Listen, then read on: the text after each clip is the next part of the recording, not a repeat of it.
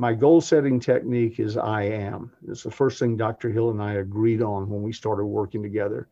I am. I don't set goals. I claim goals.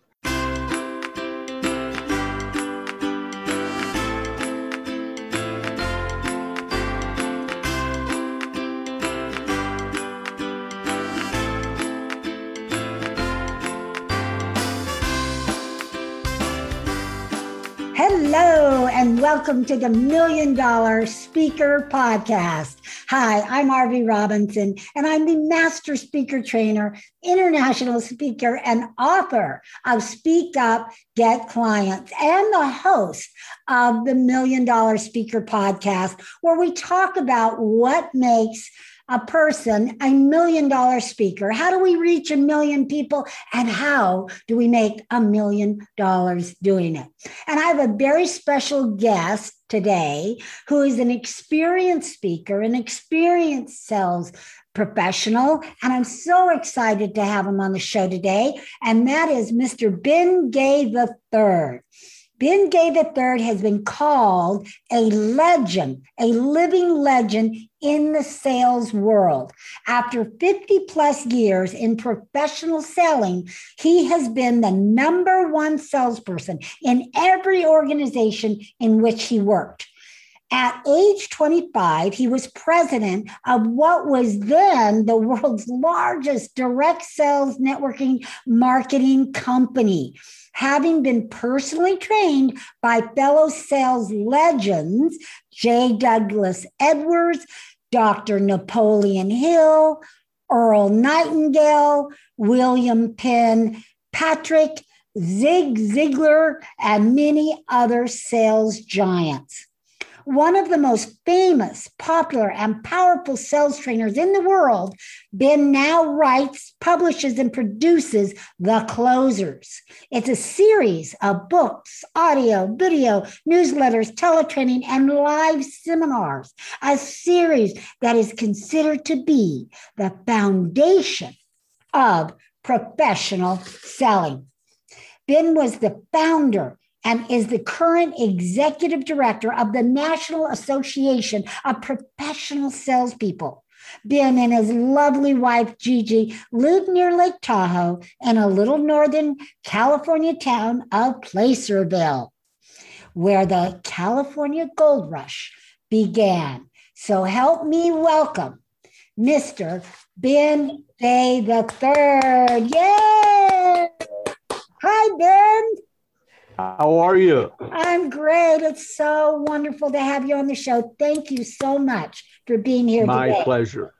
My pleasure and honor. All right, great. So Ben, the first question that I want to ask you is, what are the characteristics that make a $1 million speaker? Well, the characteristics and how you do. There are people like my old friend Zig Ziglar who came out of the womb laughing, giggling, and telling funny stories, and so on. You know, he would have been a speaker if he'd been a plumber. Right. He'd be speaking at plumbing conventions. That wasn't my nature. I had to learn, and what Zig taught me was practice. Get up in front of groups and talk. In fact, shortly after we became buddies and started working together, he used to say of me, Ben Gay would work a traffic accident. You know, wherever, to quote from the Bible, wherever 2 or more people are gathered together, right, Ben Gay will appear and start speaking. So Zig said, exposure, you've got to do it early and often and get comfortable doing it, et cetera, whether it's Toastmasters or being the MC at your Rotary Club or whatever. Get started, get up in front of them. Because if we're looking for a certain personality type, we would rule out over half of all the great speakers I've ever heard. Because what speaking really comes down to, if the delivery is entertaining enough so they don't fall asleep, is content. You got to have something to share with them. And that would be another thing I would add to the list of things to do, is meet interesting people.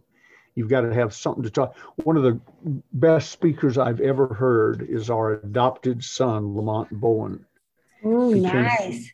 he came to my public speaking class at the federal penitentiary at Lompoc and asked if he could join. Well, he was 19 years old, a drug dealer, doing, I think it was 5 years or something for drugs. High school dropout. That's assuming he ever dropped in. I never asked him, so I'm not sure, but I assume he spent some time in high school before he got thrown out. And his plan was to get out, serve out his term, stick up somebody, get $400 or $500, and get back in the drug business. That was it. And I was told that by a guy who said, "I'm gonna try and get him into your class." Mm-hmm. So that was our starting point. He came up to me one night as I had arrived and was about to go in. He said, "Mr. Gay, can I come in?" I said, "Certainly." He said, "Now, you're not ever going to make me speak." And I said, no, I would never do that. So we walked in the side door. We're now in front of, I don't know, 150, 200 inmates, but we're at the front of the room, in front of the front row. And I said, "Gentlemen, we have a guest speaker tonight, first time in the class," and so on. And I had my hand on his shoulder. I could feel him tighten up.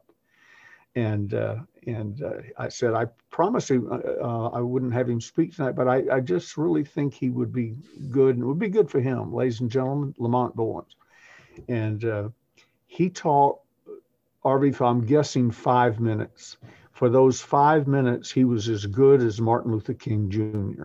Wow. I mean, the voice was there, the confidence was there, everything. But after 5 minutes, he stopped because that's all he had to say.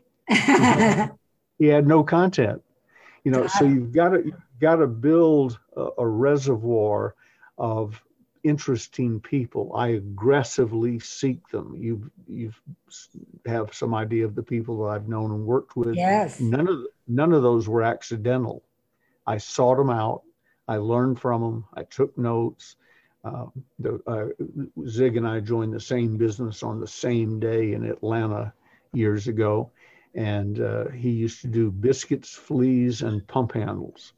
That was his famous speech. Well, the biscuits didn't need any props and the fleas didn't. He told the story. But the pump handle, he insisted on dragging this old, like you'd see at a farm, right. pump. Old-fashioned pump, yeah. Yeah. And he had a real one. It wasn't yet aluminum. Later, I talked to him about getting an aluminum one, but it was a real steel one, I guess, heavy.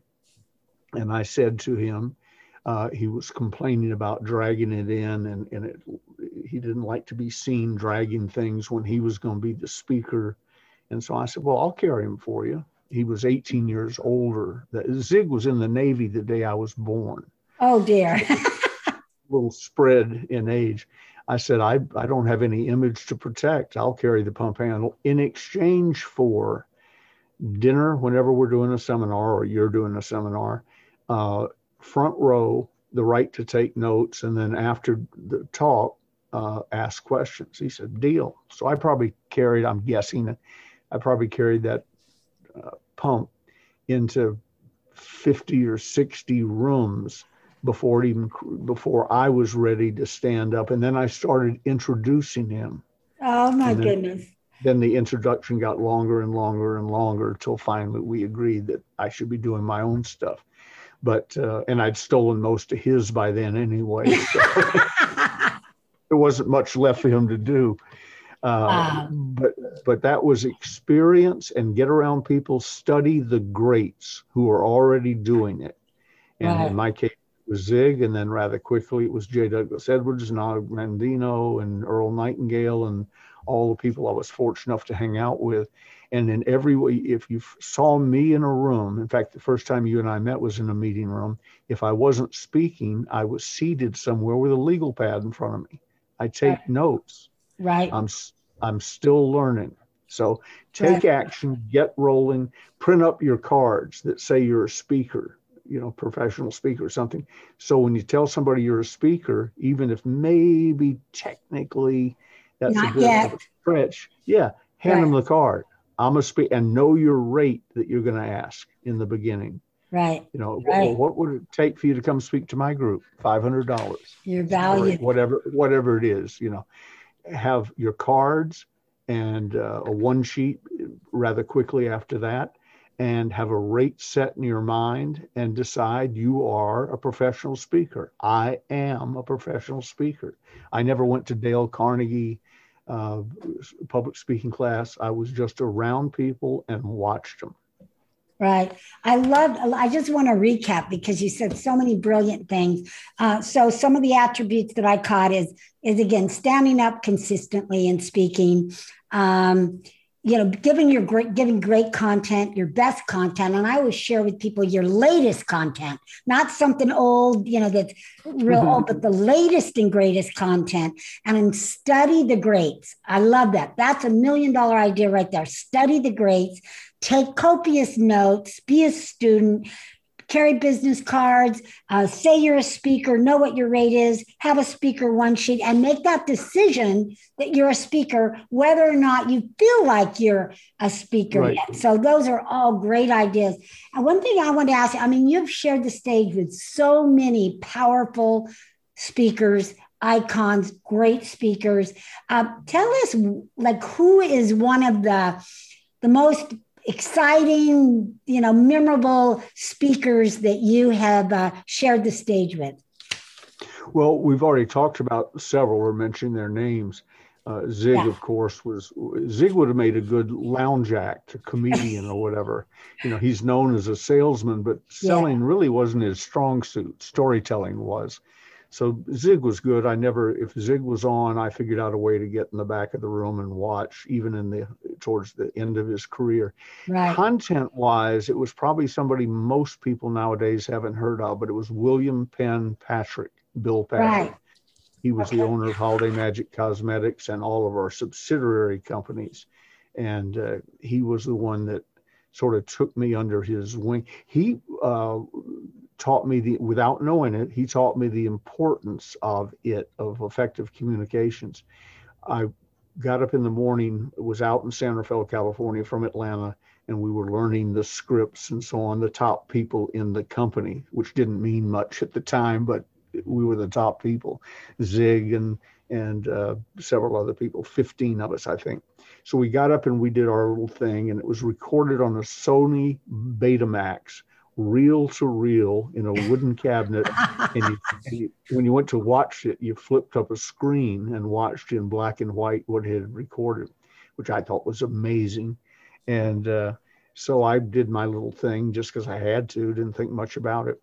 Then we went back to these rooms to start practicing our presentations, and I had forgotten my notebook.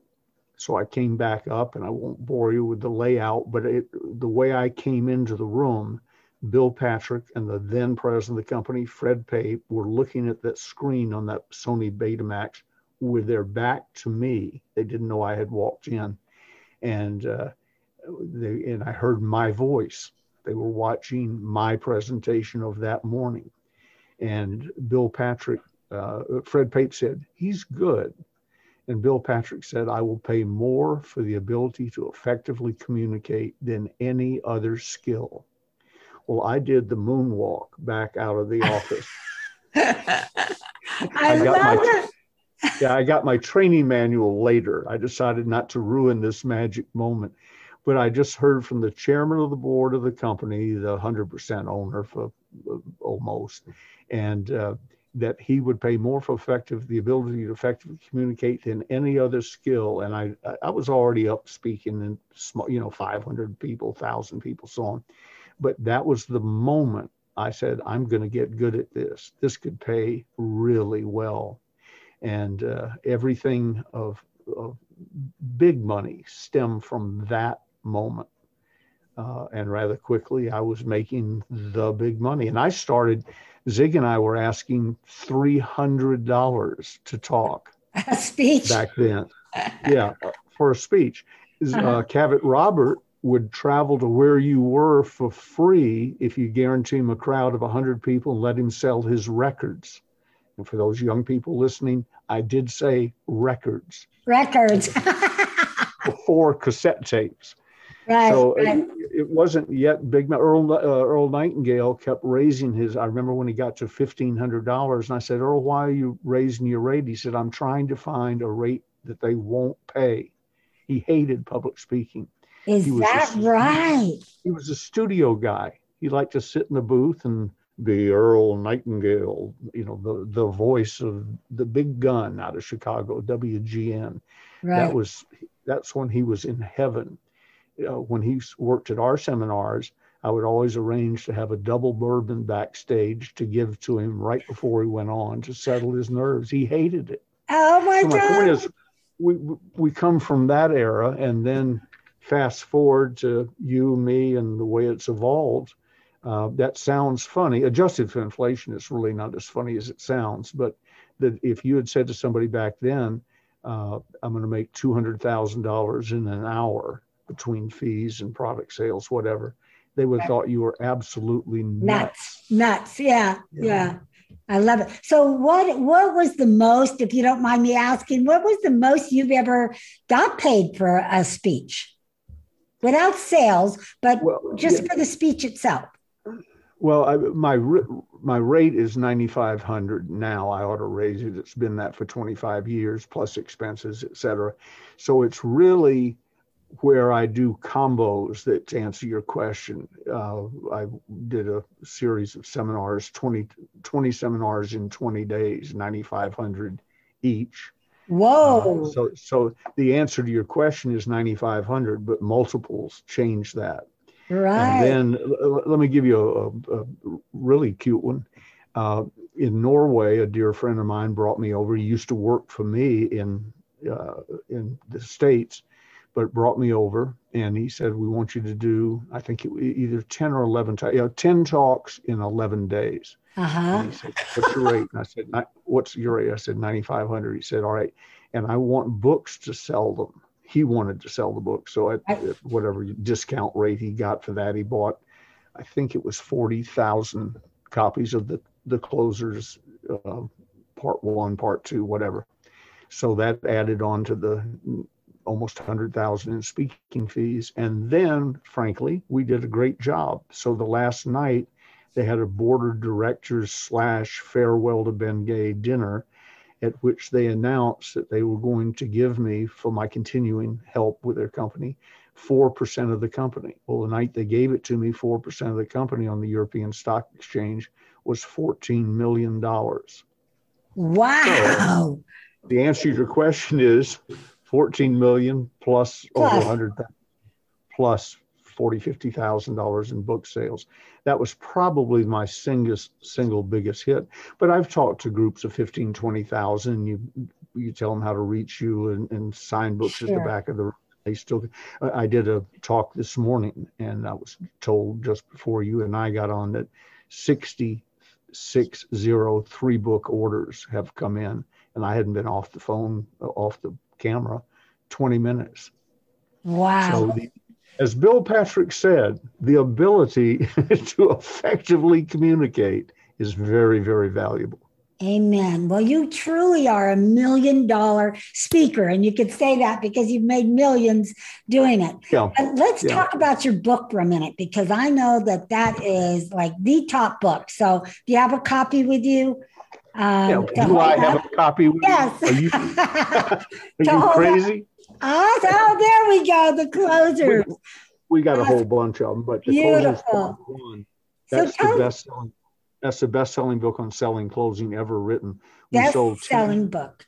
Good. 10.5 million copies when we quit counting 25 years ago. And then the closers part 2 is frankly a better book. It's what sophisticated people really do with the information in the first book. And if we have time, I'll tell your folks where to go and get it, because there's a place that has special pricing, lower than I sell it, and free shipping. Absolutely. At the end of this podcast, yes, I want you to share that, because I want to get my copy. I want to get my copy. Now, one of the greatest things I love about you is your ability to storytell and for storytelling. And I know the great of the greats of the great speakers learn how to master storytelling. And that's how you and I met. We met many years ago, probably, I don't know, a good 15 years ago. And I was sitting in an audience and you spoke at an event where for my mentor, Eric Lofholm, and he brought you in because you're one of his mentors, and he has a great story about the book and everything like that too. But you came in and like your whole speech, I remember, was story after story after story. And at one point, you were telling a story about Charles Manson. And I stopped in the audience and I went, wait, I don't interrupt speakers, but I just had to, right? Right. And I went, wait. And you said, yes, what? And I said, well, what was it like to be in the same room with Charles Manson? I was so fascinated. And then you shared another powerful story. So would you please share that story with our audience today? Sure. Well, earlier we were talking about how to be $1 million speaker. One of the ways is build content, have experiences, go looking for experiences. Well, I went looking at San Quentin, got the name of the warden, Red Nelson, called on him to sell him a course called People Builders that I had made up in my mind, but it was what I was doing all the time anyway, out in the real world. And revolved a lot around public speaking, which is a great confidence builder. And I gave him the sales presentation. It was magnificent, I thought.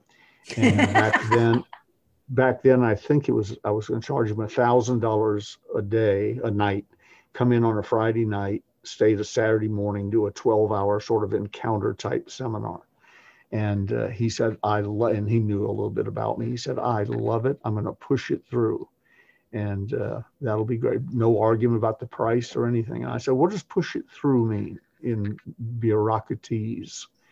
And he said, well, I've got a little power as a warden. He said, I think I can get this done in a couple of years. I said, what?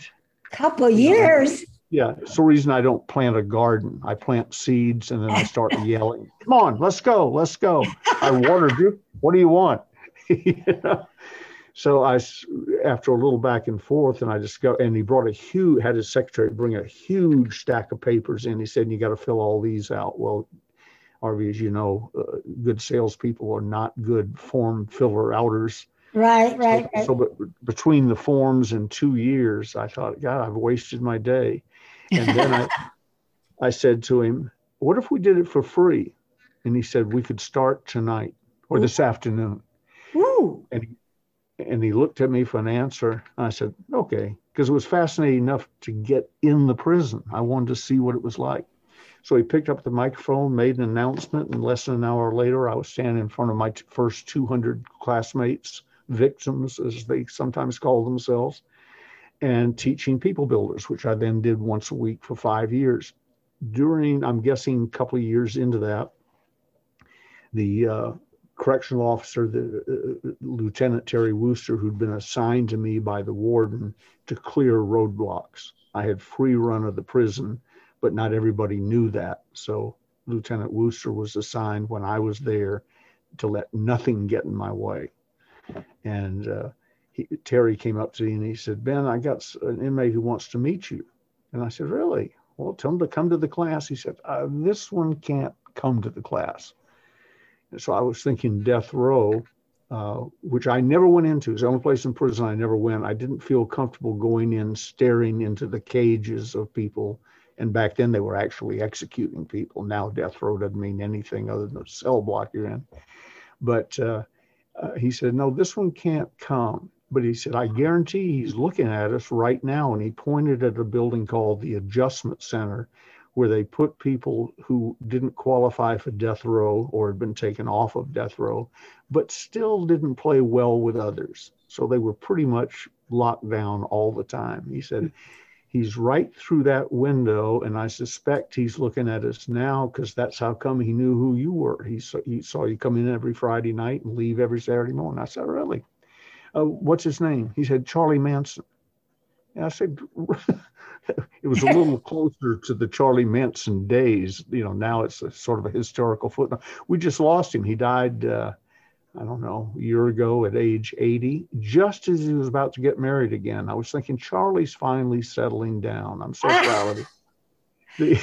That's crazy. I didn't know that. I didn't realize that. Wow. Yeah. So we set up a meeting, and I said, where are we going to meet? He said, you're going to meet the only place he can go, in his cell. So I went into the Adjustment Center, top tier. last cell on the end. And he was there waiting for me. He looked like a little spider monkey, hands on the bars, looking out like this. And I said, "Hi, my name is Ben Gay." Shook his hand. The guard unlocked the gate and the cell door, and I went in. And we spent about 3 hours together. And then he asked me to come back. So we did another 3 hours. Then he asked me to come back. We did another 3 hours. So I spent about 9 hours locked up with him. Wow. One of the fascinating things that stands out in my mind, I walk in, he's got a 2-bunk cell. The top bunk is basically a bookshelf, or a shelf where he kept clothing, what little belongings he had. And then he slept on the lower bunk. On the top bunk, there was one book lying there. And so I'm a book guy. I want to know what people are up to. And I'm looking around the cell. It was the only book there. So I pick it up. It was How to Win Friends and Influence People by Dale Carnegie, one of the great motivational books of our time, and how to work with people and so on. And I said, "Charlie, what an interesting book selection."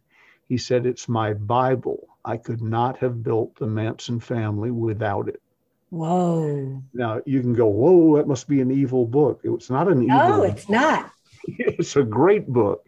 But like a gun, you can use it for good or evil, positive or negative. So he took, I'm glad Dale didn't live to know that, but Charlie Manson built the Manson family around how to win friends and influence people. Amazing story. So people say, "Well, you scared?" He wasn't physically imposing. He was a little guy. He reminded me of the first time I met Sammy Davis Jr. They were about the same height. Small, wiry. And so he wasn't a physical threat, but I hadn't been with him long before I thought to myself, "Oh, I get it." His eyes, when he looked in your eyes, it looked like he was looking in your eyes and out the back of your head. Whoa. And he never broke contact. Once he locked on you, I think you could probably hide under the bunk. He'd still be looking at you right in your eyes. And I remember thinking, I'm really glad that I've met him now, rather successful, settled in, have already taught classes all over the world. Charlie Manson's not the biggest thing that ever happened to me, versus his normal victim, a 19-year-old in Haight-Ashbury, wandering around trying to find themselves. Right. And then you meet, I was telling Jimmy Rucker, my business partner, one time, I said, "Jimmy, be glad," because we got into a little stuff, mainly lightweight beer and chasing girls, but nevertheless, I said, "Be glad that drugs weren't around when we were growing up, because we probably would have tried them, and be glad we didn't bump into Charlie Manson." Right. Or else we might have been in Sharon Tate's house. He was extremely persuasive. And if you've seen the Geraldo, whatever his name is, Rivera interviews with him, he talks about looking death in the eye with armed guards everywhere. I was in his cell by myself. Once they knew I was in, the door was locked. The guards went about their business. He was not physically imposing. But if you watch Geraldo, you picture Charlie going booga booga booga and acting crazy with a swastika. Right. He was crazy, but he wasn't that kind of crazy. He was crazy. I'm gonna lock in on you and get you to do what I want. Crazy. Right. First time I'm with him, probably 10 minutes into the visit, we hear keys coming down the walkway, down the guard, whatever you call that, outside the tier. And if a guard doesn't want you to know he's coming, he holds his keys so they don't rattle. This one was letting them rattle. He might have even been shaking them, because there was no doubt a guard was coming. And Charlie said to me, he was sitting on his bunk, I was on a chair, he patted me on the leg and he said, "Excuse me 1 second." And he ran over to the cell door, and when the guy came by, he went booga booga booga booga booga, and the guy said, "Hey Charlie, how are you?" and kept going. Charlie comes over and sits back down to me next to me, and he says, "They love that." He said, I do it whenever I can. They love it. Oh, that's so funny. Well, that was part of his act. That's a great story and a great memory. And but let's talk. You've got so many stories. Let's talk about the Apollo. Let's talk about that story. Apollo astronauts, Apollo Yes. 15, 16, and 17. I was head of the cosmetic company. We had a lady named Jeannie Harrington, who was a holiday girl. That's like an Avon lady. And her husband was the launch test supervisor of the manned space program at Cape Canaveral, Kennedy, whatever it was at the time. It's been back and forth. And a great guy and a brainiac. She, being Jeannie, the sweet little Southern belle, called me one day and said, "Would you like to come down and see a launch?" And I said, "Well, sure." And she said, Yeah. "Well, Apollo 14's taken off. You stay here at the house. I'll get Jimmy to put you in the VIP stands, and you'll probably meet some interesting people." Well, I go down. All I wanted to see was 14 take off. That was Alan Shepard's flight. And we get down, and they're having a backyard barbecue in my honor, to which they have invited all of the active astronauts at NASA who were in town at the time and not sitting out on the tower getting ready to go. And so I met all of the launch and flight crews of 14 and 15, 16, 17. Wow. And somewhere during the evening, I'm sitting, I don't have an autograph book, but if I'd had one, I would have been passing it around trying to get all these famous people's signatures. Well, they came to see me. Jeannie had given me such a build up, and Jim to some degree.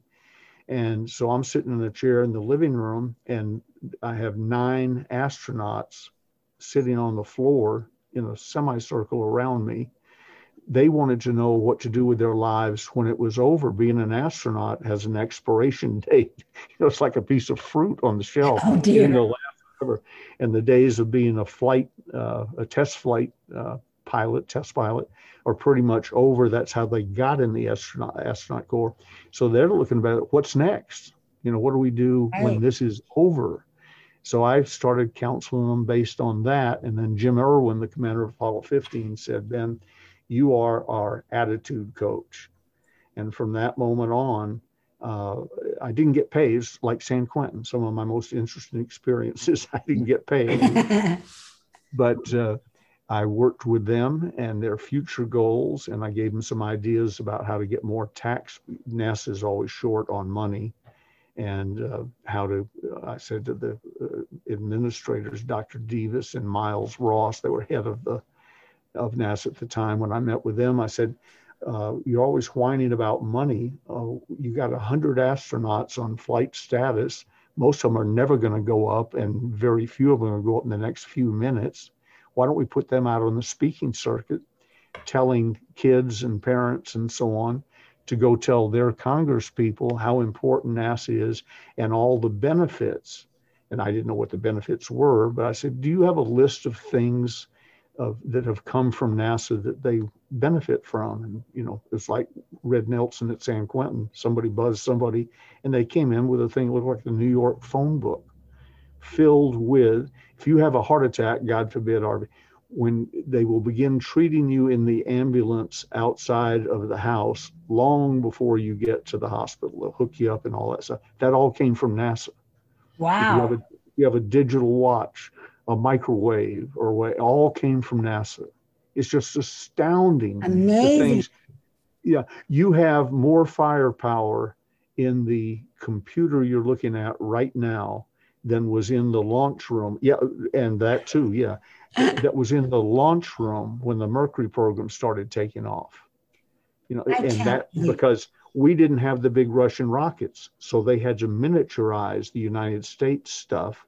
Right. And when they miniaturized it, the spin-off started coming. I'll bet you before the week is over, there's 100 things you will use, see, or benefit from that, if we track them, came from NASA. Wow. So we started going out telling people. And the other thing I organized was backyard barbecues. The one I went to was accidental. Come meet Ben Gay. The others we programmed, because I said Alan Shepard was on 14, and it was technically the worst shot we'd ever put up. It was virtually falling apart, and I'm exaggerating a little bit, but it was rickety by their standards. And he's on the microphone every day. "Come on, guys, let's do this together. Let's tighten all the bolts." That would be a good idea. And so I said, I noticed that when the astronauts were around at the backyard barbecue I went to, they were treated like rock stars and people were afraid to approach them. Well, they were just regular guys who picked being a pilot as a lesson. I said, we need to break that down because I said to Jim Irwin, rather than them looking at you, the kids and the parents, the people working the launch crew, as some movie star they're afraid to approach, I want the family gathered around the dinner table with the kids saying to you, the launch crew, I want saying to you, you make sure you put Uncle Jim on a safe rocket. Yeah. You make him part of the family. They're not going to if Alan Shepard had that relationship with the launch crew, he wouldn't have been on the microphone begging for a good flight, which he was. Yeah. And then talk about perfection. One last thing, we'll get off astronauts. Yeah. When the Saturn V-B rocket took off, which is what launched the Apollo program before the shuttle program, if it took off and it was 99% perfect, that meant it only had 7,000 broken parts. Wow. So that's the reason they have triple redundancy. This breaks, this kicks in, so on. 7,000 broken parts. That takes teamwork like you and I just don't have to deal with in the regular business world. But they didn't have the business world fundamentals. Wow. I'd love to continue talking about that, but our time is up today. So, but I am interested in your book. So why don't you tell everyone how they can get your book, The Closer 1 and 2? Here's how you do it. You go to, this is my website. If you want to go there and register, I'd love to stay in touch with you. But this is where they have deals better than mine. You go to stores.ebay.com/Ronzoni Books, RONZONE books, all one word, of course. And they have special pricing and free shipping. How do they do that? Gigi's maiden name is Ronzoni, Gigi being my wife, and she goes into my warehouse and steals books, brings them to me to sign, and then hands them to our shipping department and they mail them out. So I have to actually pay for my books. Therefore, I'd like to get something for them. She doesn't have that little awkward business problem of paying for things. Awesome. I love that. And I will put that website in the show notes. So to make sure that everybody gets that. So before we end today, Ben, it's been such an honor to have you. I love all your storytelling. Again, if you want to be $1 million speaker, you've got to be $1 million storyteller. So what would you like to leave our listeners with? The last words of wisdom for today. Make a decision. I've taught goal setting for years and complicated the sales process so I could make a living explaining how to uncomplicate it. Selling is really pretty simple. 85% of all the problems in selling go away if you pick a quality product or service that is competitively priced and you spend your time communicating with qualified people, qualified to buy it, religiously, geographically, financial, whatever, qualified. If you got the quality product, etc., you can make a pretty good living, because if it meets those criteria, they'll buy, a certain percent will buy in spite of you or through you or whatever's necessary to get the product, because they see what's in it for them. And then you need to develop the other 15%, which is become a person of class, quality, and substance, with the ability to tastefully project that. Effective communications. And then my goal setting technique is I am. It's the first thing Dr. Hill and I agreed on when we started working together. I am. I don't set goals, I claim goals. I was saying I am a millionaire long before I was. I was saying I am president of Holiday Magic Cosmetics before it ever crossed Bill Patrick's mind. In fact, the night he announced it to a big crowd at the Park Sheraton, New York, I reached in my pocket and handed him, I still have one over on my other desk, handed him a fancy Holiday Magic Cosmetics, Ben F. Gay III president business card. And I had just finished my I Am talk.